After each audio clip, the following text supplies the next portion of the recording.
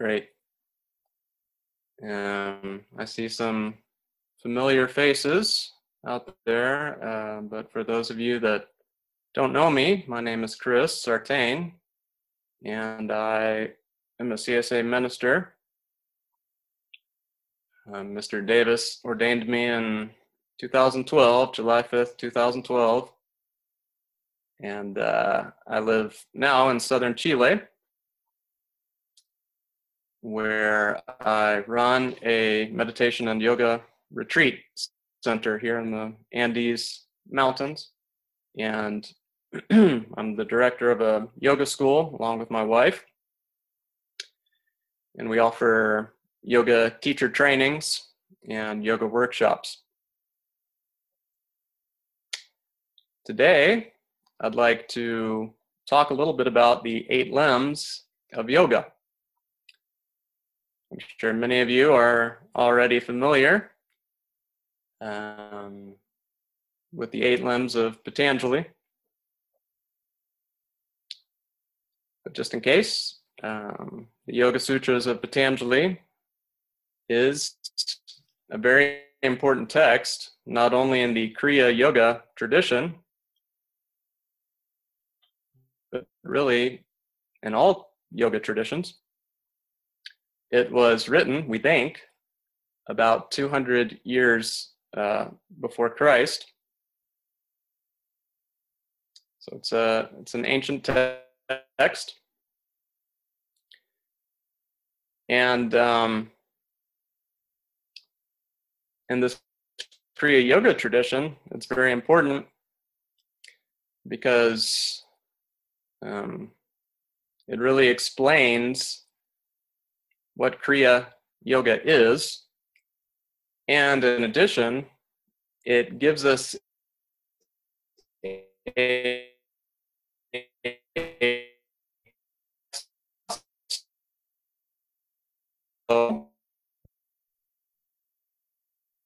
to explain this experience of oneness consciousness that really is the aim of our yoga practice.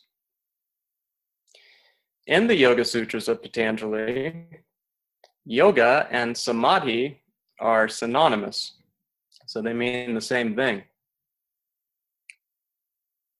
In other yoga texts, this isn't necessarily so. But definitely in the Yoga Sutras of Patanjali, this word yoga is synonymous with the word samadhi, which is the aim of our yoga practice. And yoga or samadhi is sometimes translated as oneness, oneness consciousness, union, or the union of our individual consciousness with supreme or infinite consciousness. And in the Yoga Sutras of Patanjali,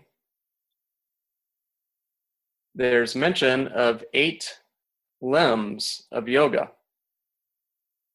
Ashtanga yoga. And Ashtanga means 8 limbs. Okay? Sometimes people say the 8 steps of yoga, which is also okay, and I'll explain maybe the difference between referring to it as the 8 limbs or the 8 steps, and why there is a little bit of conflict there, discrepancy. The first 2 limbs are the yamas and niyamas. And these are a set of guidelines, of ethical and moral guidelines that we are to follow in our lives, in our day-to-day lives as yogis. In the Yoga Sutras of Patanjali, Patanjali says that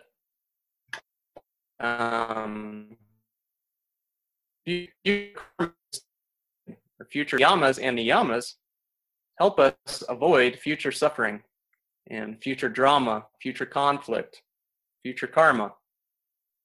in our lives, which then helps us practice the rest of the steps more easily.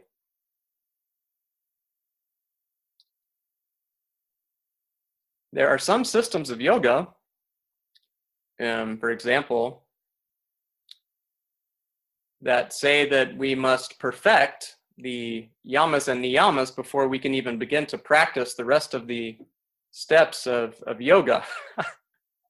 But that's quite the task.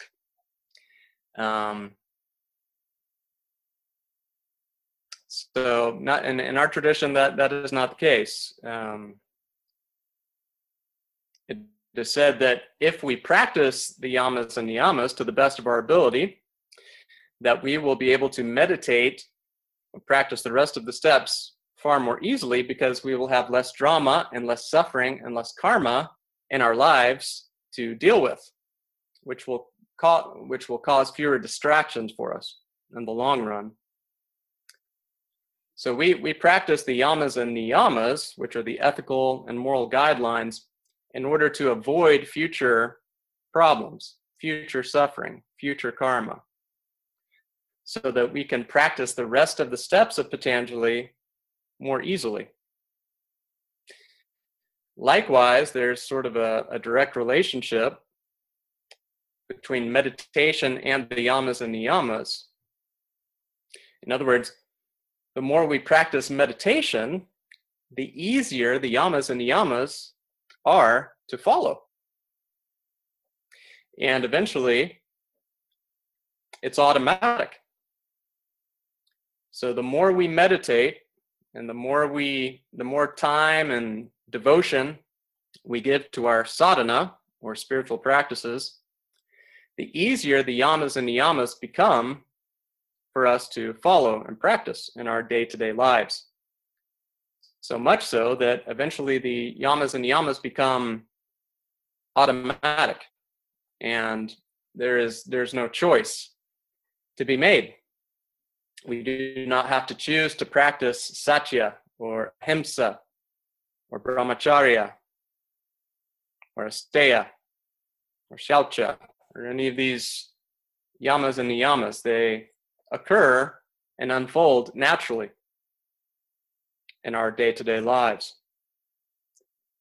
And we don't have to choose between the devil on one shoulder and the angel on the other shoulder.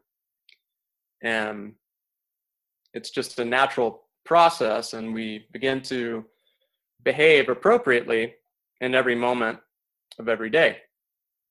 And so that our actions and behaviors are always appropriate. And so that's what the yamas and niyamas really are. An ethical guideline for us to follow so that we can avoid future problems in our lives and have a more peaceful, tranquil existence, so that we can practice the rest of the steps of Patanjali more easily. Now, the rest of the so-called limbs of Patanjali are steps. It is a logical sequence that we follow. There's an order, a logical order, and a logical sequence to the rest of the limbs of Patanjali. So starting with asana, which is the third limb, that begins the sequence. That is the yoga sequence. It is the sequence of yoga that we follow in our sadhana. Now, in the Yoga Sutras of Patanjali, this word asana simply means a comfortable seated position. It's interesting, the evolution of this word asana. In the Upanishads, for example, which predate the Yoga Sutras and were a great influence for Patanjali as he wrote the Yoga Sutras. In the Upanishads, this word asana really means your meditation seat, or the cushion that you use to sit on as you meditate. In the Yoga Sutras of Patanjali, the word asana comes to mean our meditation posture. And there's really very few verses about asana in the Yoga Sutras. But essentially, we want to have a comfortable, upright, seated posture. So it is not recommended to lay down to meditate. Many of my students ask me, "Oh, can I please lay down to meditate?"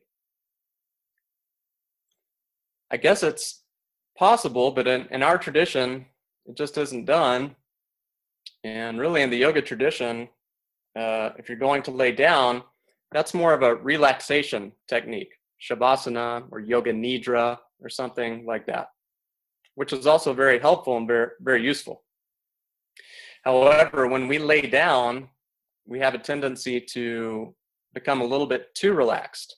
And there's a lot of confusion about meditation. Many people think that it is a relaxation technique. Relaxation is more of a side effect of meditation. It's a wonderful side effect, and it does relax our entire system, every layer of our being, all of the koshas. But it isn't a very alert relaxation. So the difference between lying down and sitting up is that when we lie down, we tend to over-relax, and we're not alert and aware enough. So we want to be fully alert, fully present as we meditate. So it's very important to find a comfortable, upright, seated position that we can use to meditate. Now, later on in the Hatha Yoga tradition, and with the Nath Yoga and Hatha Yoga tradition, this word asana came to mean all of the postures. All of the postures that people practice now. So oftentimes when we hear this word asana, we immediately think of downward facing dog or tree pose, or cobra, or all of the asanas that we now use and that are listed in the texts of Hatha Yoga, like the Hatha Yoga Pradipika, Garunda Samhita, Shiva Samhita, etc. However, for Patanjali, that's not what he was talking about or referring to. When he spoke of asana, he was referring to a comfortable, upright, seated position that we use for the purposes of our pranayama and meditation practice. So we sit comfortably upright. That's the first step in the yoga sequence of Patanjali. Many people prefer to sit on the floor in a cross-legged position or in lotus or half lotus, and that's fine. If people prefer that, it's not necessary. Some yogis will say that there are certain energetic benefits of the lotus posture, for example, as we meditate. It's possible, although personally I've experimented with many meditation postures, and I don't find that I meditate any better in lotus than I do just sitting in a chair. And of course, Mr. Davis sat in a chair for many decades as part of his meditation practice. It seemed to work out pretty well for him. So I don't think it's all that necessary to sit in the floor cross-legged unless you're more comfortable that way. That's totally fine. If you do sit in a chair, it is recommended to keep a little bit of space in between your back and spine and your chair. And this is because channels that run along the spine, called the nadis in the yoga tradition, There are many nadis, but three in particular that are considered key or very important in our tradition.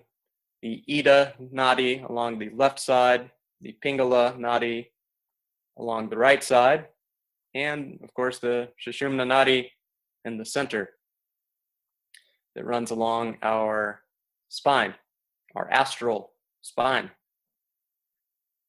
And as we practice pranayama, especially Kriya pranayama, but even with nadi shodhana, with alternate nostril breathing, we begin to feel the subtle currents and flows of prana, vital energy, in these channels.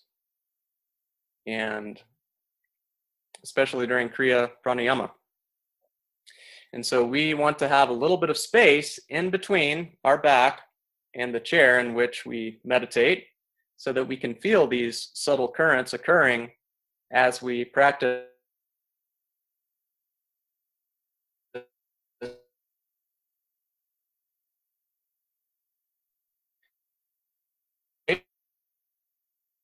these currents can flow more easily, more freely. And most people have to experiment with a few different meditation postures before they find something that is agreeable and that works for them well.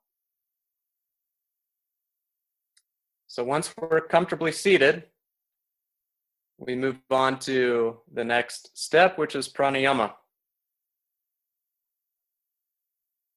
Pranayama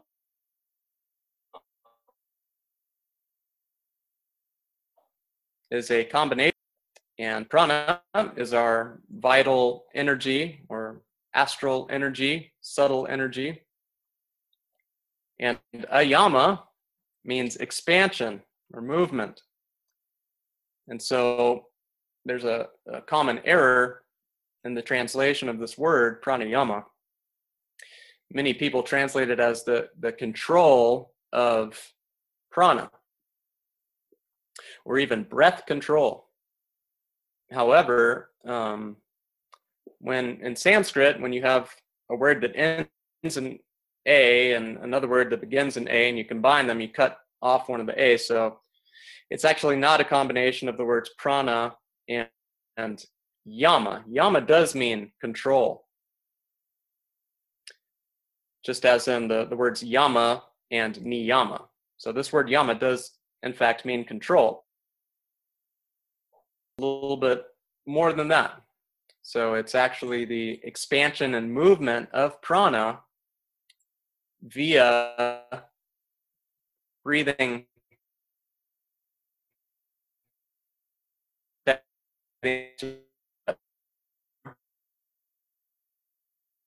prana, generally, so that we can elevate the prana, so that we can bring the prana up toward the higher chakras, so that we can experience enlightened states of consciousness or elevated states of consciousness. Generally, the prana is not flowing freely, especially in the Sushumna nadi. Typically, it is flowing more dominantly or predominantly in either Ida nadi or Pingala nadi. And this creates a state of imbalance. So you can think of a scale, and when you put more weight on this side of the scale, it weighs it down and it's moving in this direction. Or if it has more weight on this side, it's moving in that direction. So this imbalance, when we have more prana in Ida or Pingala, either one, it creates movement. So this imbalance, energetic imbalance, creates movement, which then creates vrittis. So vrittis are fluctuations or movements or changes that can distract us from meditation. Okay?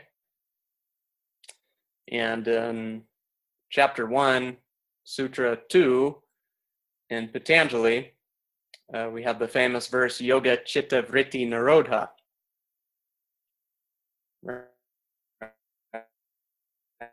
Right?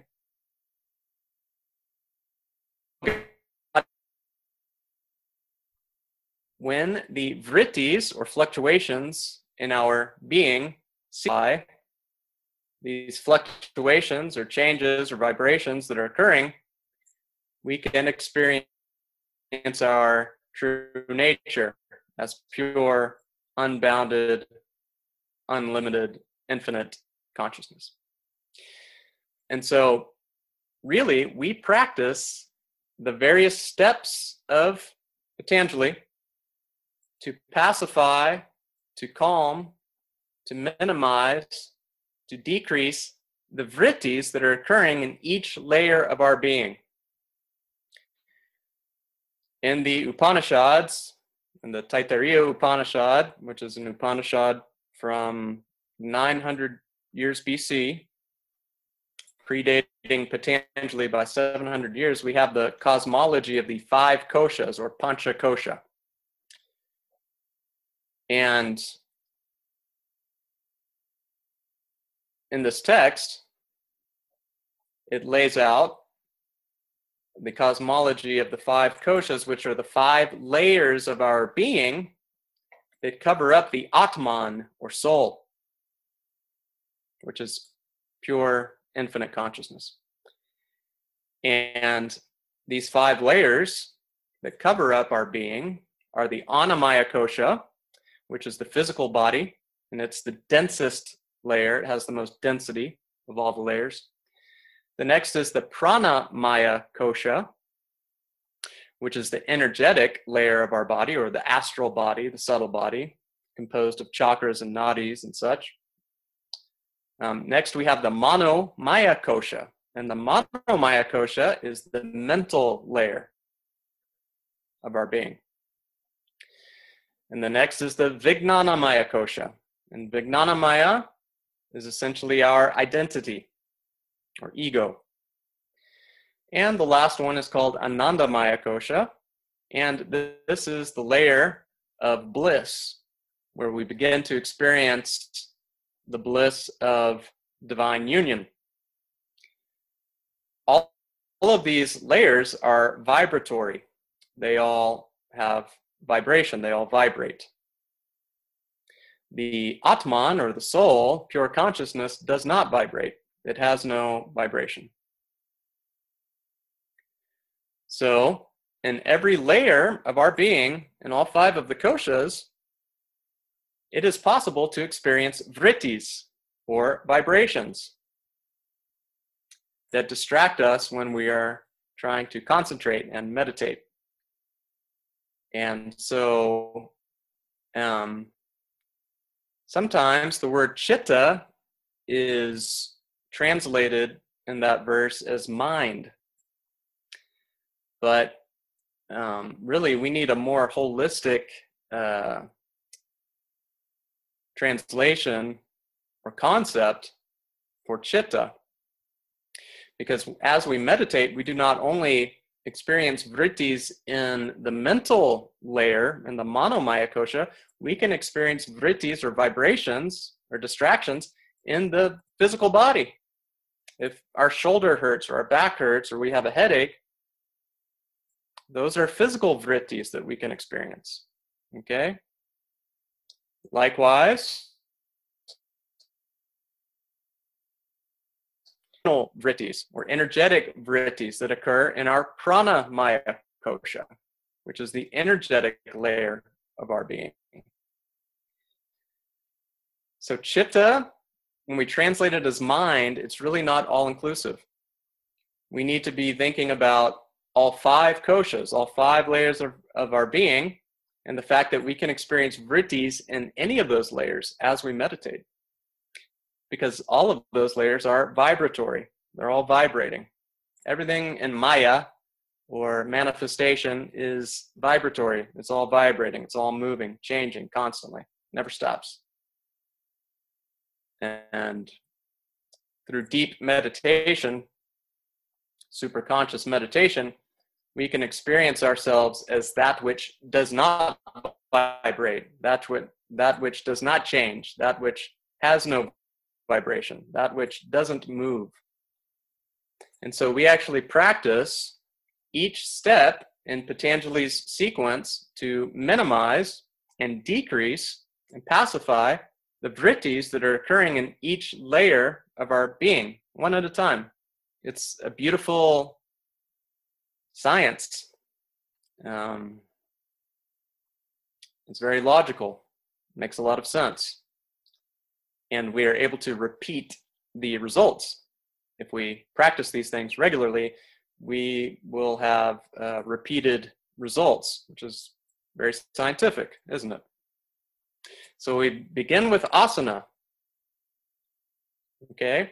Now, if you want to include some other asanas beforehand to relax the body, especially the spine and the back, which tends to tense up or get tight as we meditate and sit for long periods of time, you should do that. However, it is not necessary to practice an hour-long, complicated sequence of asanas in order to prepare the body to meditate. You can just do some simple stretching for 10 minutes to prepare the spine and body to sit for a long period of time. So we start with asana. To relax, to calm, to pacify, to minimize the vrittis occurring in the annamaya kosha, or the body, the physical layer of our being.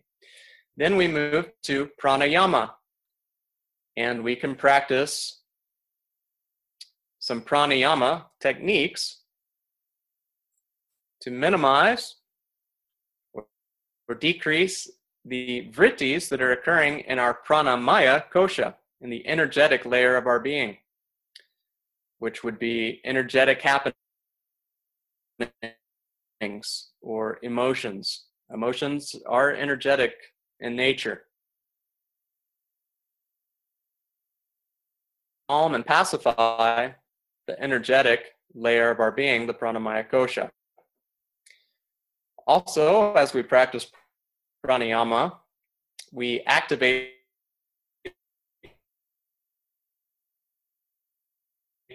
the side of our nerves.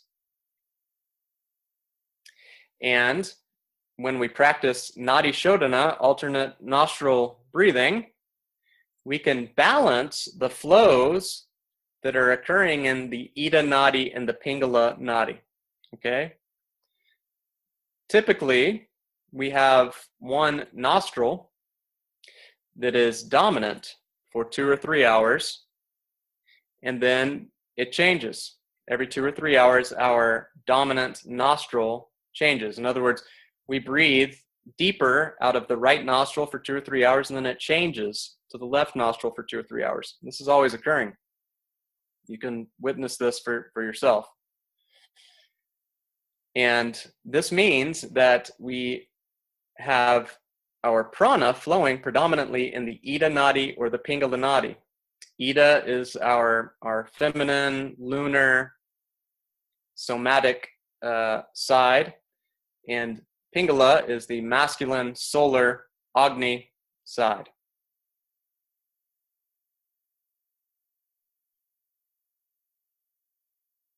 So we want to occurring in the nostrils and also in Ida and Pingala nadi.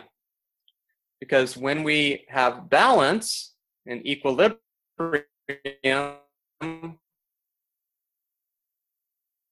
we have stillness.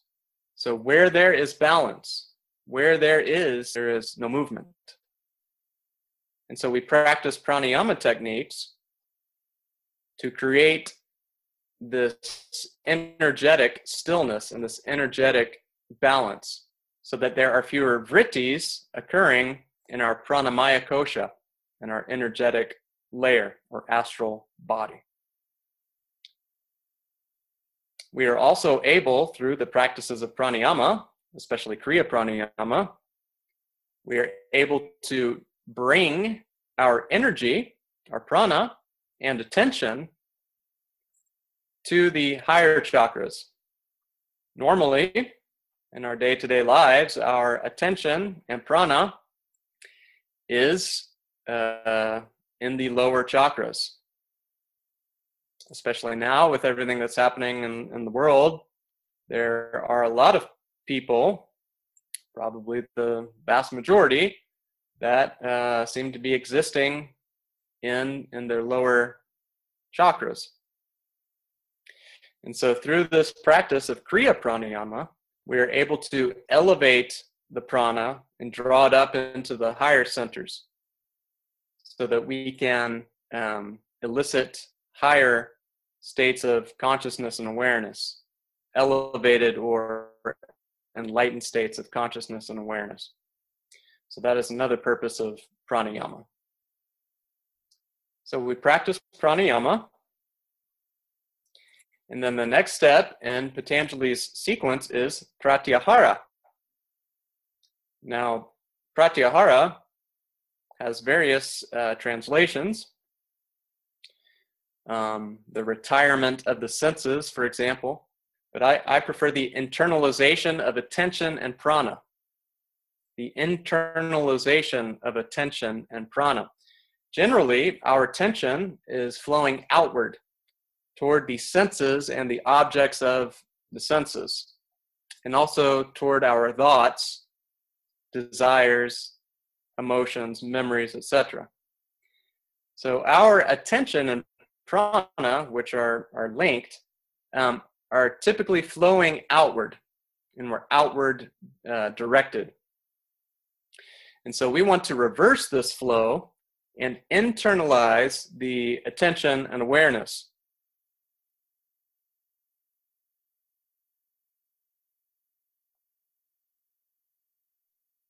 Pratyahara follows organically and naturally. In other words, we don't have to practice a specific technique to internalize our attention and awareness if we practice pranayama properly and correctly. It just follows organically and naturally after our practice of pranayama, especially Kriya Pranayama. And Lahiri Mahashaya talks about this in his commentary on the Bhagavad Gita, for example, that, you know, if we practice pranayama correctly, essentially pratyahara just occurs, just happens naturally, organically, without effort. However, there are some things that we can do to improve our practice and experience of pratyahara. For example, it is recommended to meditate in a dark room, a darkened space, and also a quiet space without distractions, so that we can more easily internalize our attention. It's not a coincidence that yogis for thousands of years have practiced in caves. For anyone who has ever been in a cave, one of the first things that you notice is that it's really quiet. There's no noise, and there's no wind blowing. And it's dark. So the yogis did this in order to practice pratyahara, which is the internalization of attention, awareness, prana. It's far easier to practice this in a cave, or in a quiet, dark place without distractions. So that's pratyahara. The next step is dharana. And dharana means concentration. However, it is typically associated with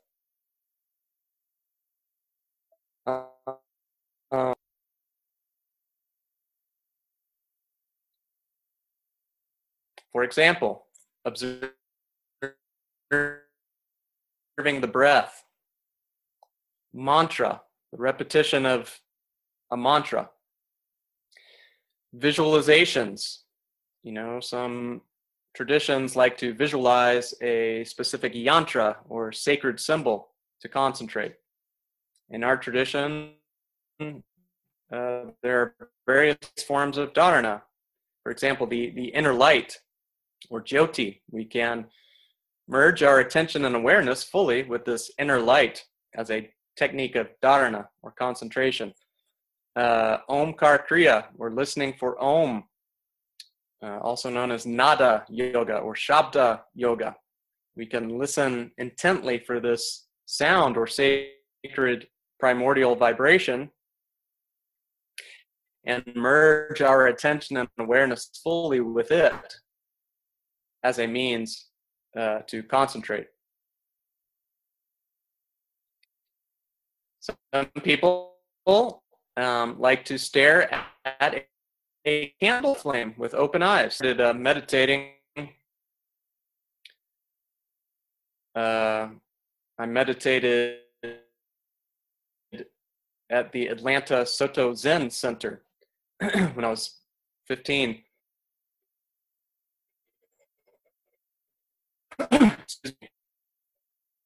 About go try it out. And they meditate with open eyes. They keep their eyes open as they meditate, stare, concentration, just to stare at a wall, which didn't appeal to me at 15 years old. So I didn't have anything to compare it to.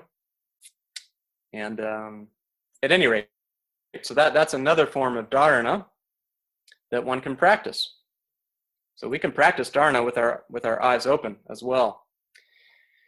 And so we use these concentration techniques and calm and relax and minimize the vrittis that are occurring in the Maya kosha, or the mental layer of our being. But the key thing is that we use the technique until it is no longer necessary. Now, what does that mean? We use the technique until we experience a clear, superconscious, largely thought-free state of pure awareness, where we can concentrate without the need of a technique to concentrate.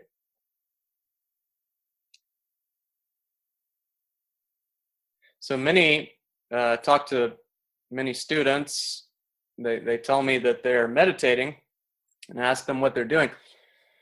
Oh, well, I repeat a mantra for 20 minutes, or I observe my breath, 15 minutes, or I practice with a guided relaxation or a guided visualization, which is fine, which is all well and good, but that's not meditation. So we have to understand that dharana is not jhana, which is the next step, which is meditation, superconscious meditation.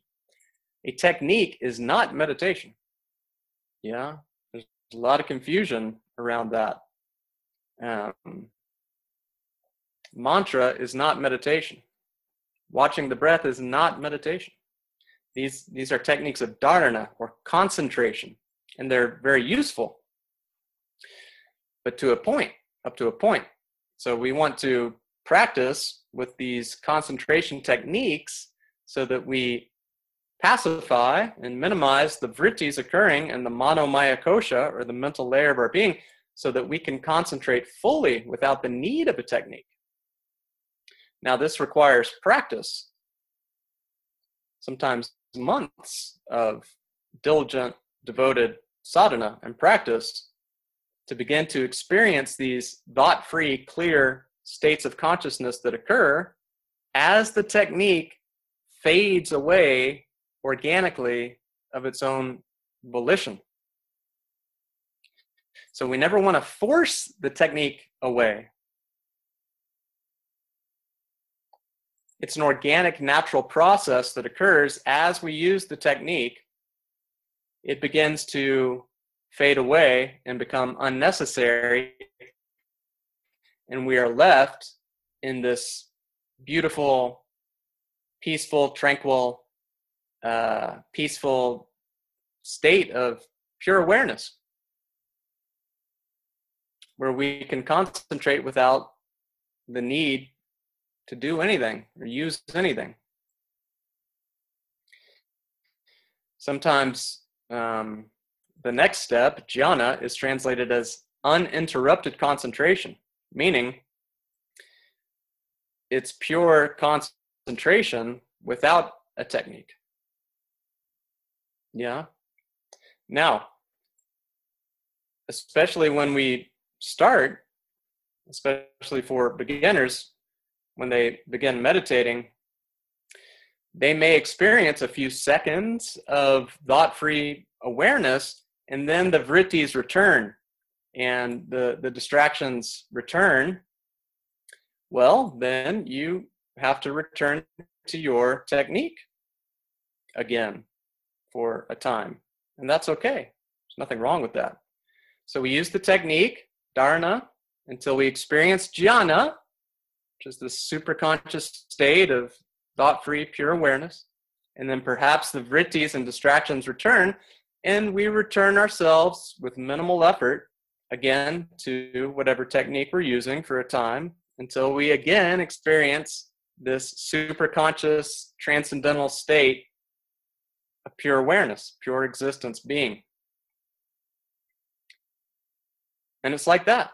So we kind of float in and out of dharana and jhana, as we practice. And that's okay. That's normal. Now, with practice, we can begin to experience these thought-free states for much longer periods. They last much longer. And we no longer need these concentration techniques to get us to a place where we can meditate. But typically this takes months, if not years of practice. And so dharana is concentration, usually with a technique of concentration. And then we experience the next step, which is jhana. And so we use pratyahara and dharana to transcend the manomaya kosha, or the mental layer. Now, jhana we use to transcend the vijnanamaya kosha, which is the layer of identity or ego, this sense of separation, this sense of individuality, this sense of I am Chris. It's this false self that we are identified with, that is the cause of all of our problems. We identify with the name and the form and the body and all of its likes and dislikes and our job and face and so on and so forth. And this is the beginning of all of our suffering and ignorance, isn't it? And so we practice all of these techniques so that we can reach a state where we are no longer identified with this false self that is the cause of all of the problems in our lives. We suffer because we are identified with the person that suffers. We experience suffering because we identify with the person that is suffering. When we are able to correct this error, there's no suffering. We're no longer identified with this temporary person, this temporary role that we're currently playing.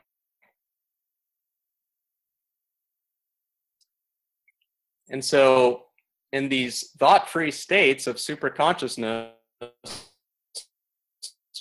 jhana, many wonderful things begin to happen. Our lives improve. We're generally more peaceful, tranquil, less reactive. Sometimes we begin to see an inner light, not just when we're meditating, but almost all the time. The jyoti. We begin to hear more strongly, more clearly, the Om vibration.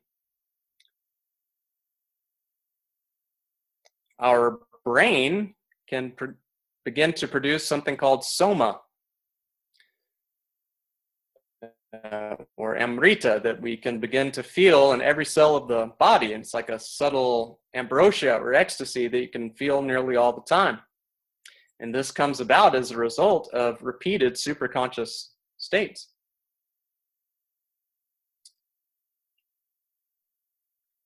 The next step, or final step, in the 8 limbs or 8 steps of Ashtanga Yoga is samadhi, or yoga, or oneness consciousness, or union.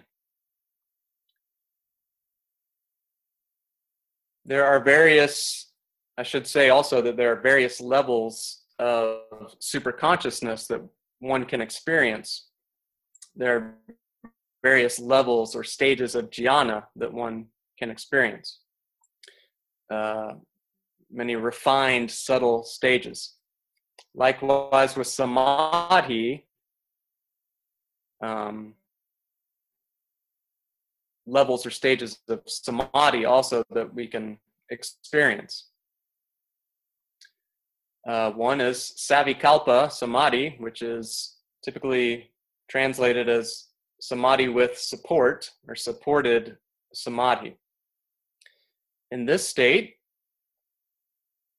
we do lose identity with the false self, but we experience union with something, with an object. For example, the Om vibration, or the inner light. And in one moment, we experience, I am Om. And there's no identification with Chris. There's only this union with an object of our contemplation. It doesn't have to be Om or the inner light. It can be anything, really. That is not the ultimate aim of our practice. However, it is useful because we do begin to sever this identity with the false self, and there is no sense of separation, which is really nice. Beyond that is nirvikalpa samadhi, which is samadhi without support, where we experience union, oneness consciousness, real oneness, real union, where there is no subject or object. And of course, the mind cannot understand how can that be so? How can there, of course, there's separation in between me as the subject and whatever I'm experiencing as the object. So samadhi experience, in other words, it cannot be described with words, but it is the ultimate aim of our practice. But we should note that it is a temporary experience. Unfortunately, it does not last. Sometimes it lasts for a few seconds, sometimes for a few minutes, if we're very lucky, a few hours. For very, very advanced yogis, it could last days. But typically, always really, we return to our identity or identification with this smaller, limited sense of self. So Patanjali in the Yoga Sutras, for example, says that samadhi is not permanent, lasting enlightenment or self-realization. It is repeated episodes of samadhi. So in other words, he says that we need to repeat this experience of samadhi often to experience a more stable, permanent, lasting state of self-knowing, self-realization, which is the ultimate aim of our practice. And in samadhi, we transcend all of the koshas, all of the vibratory layers of our pure, unbounded, omnipresent consciousness that does not vibrate, does not change, that does not suffer, and that does not die.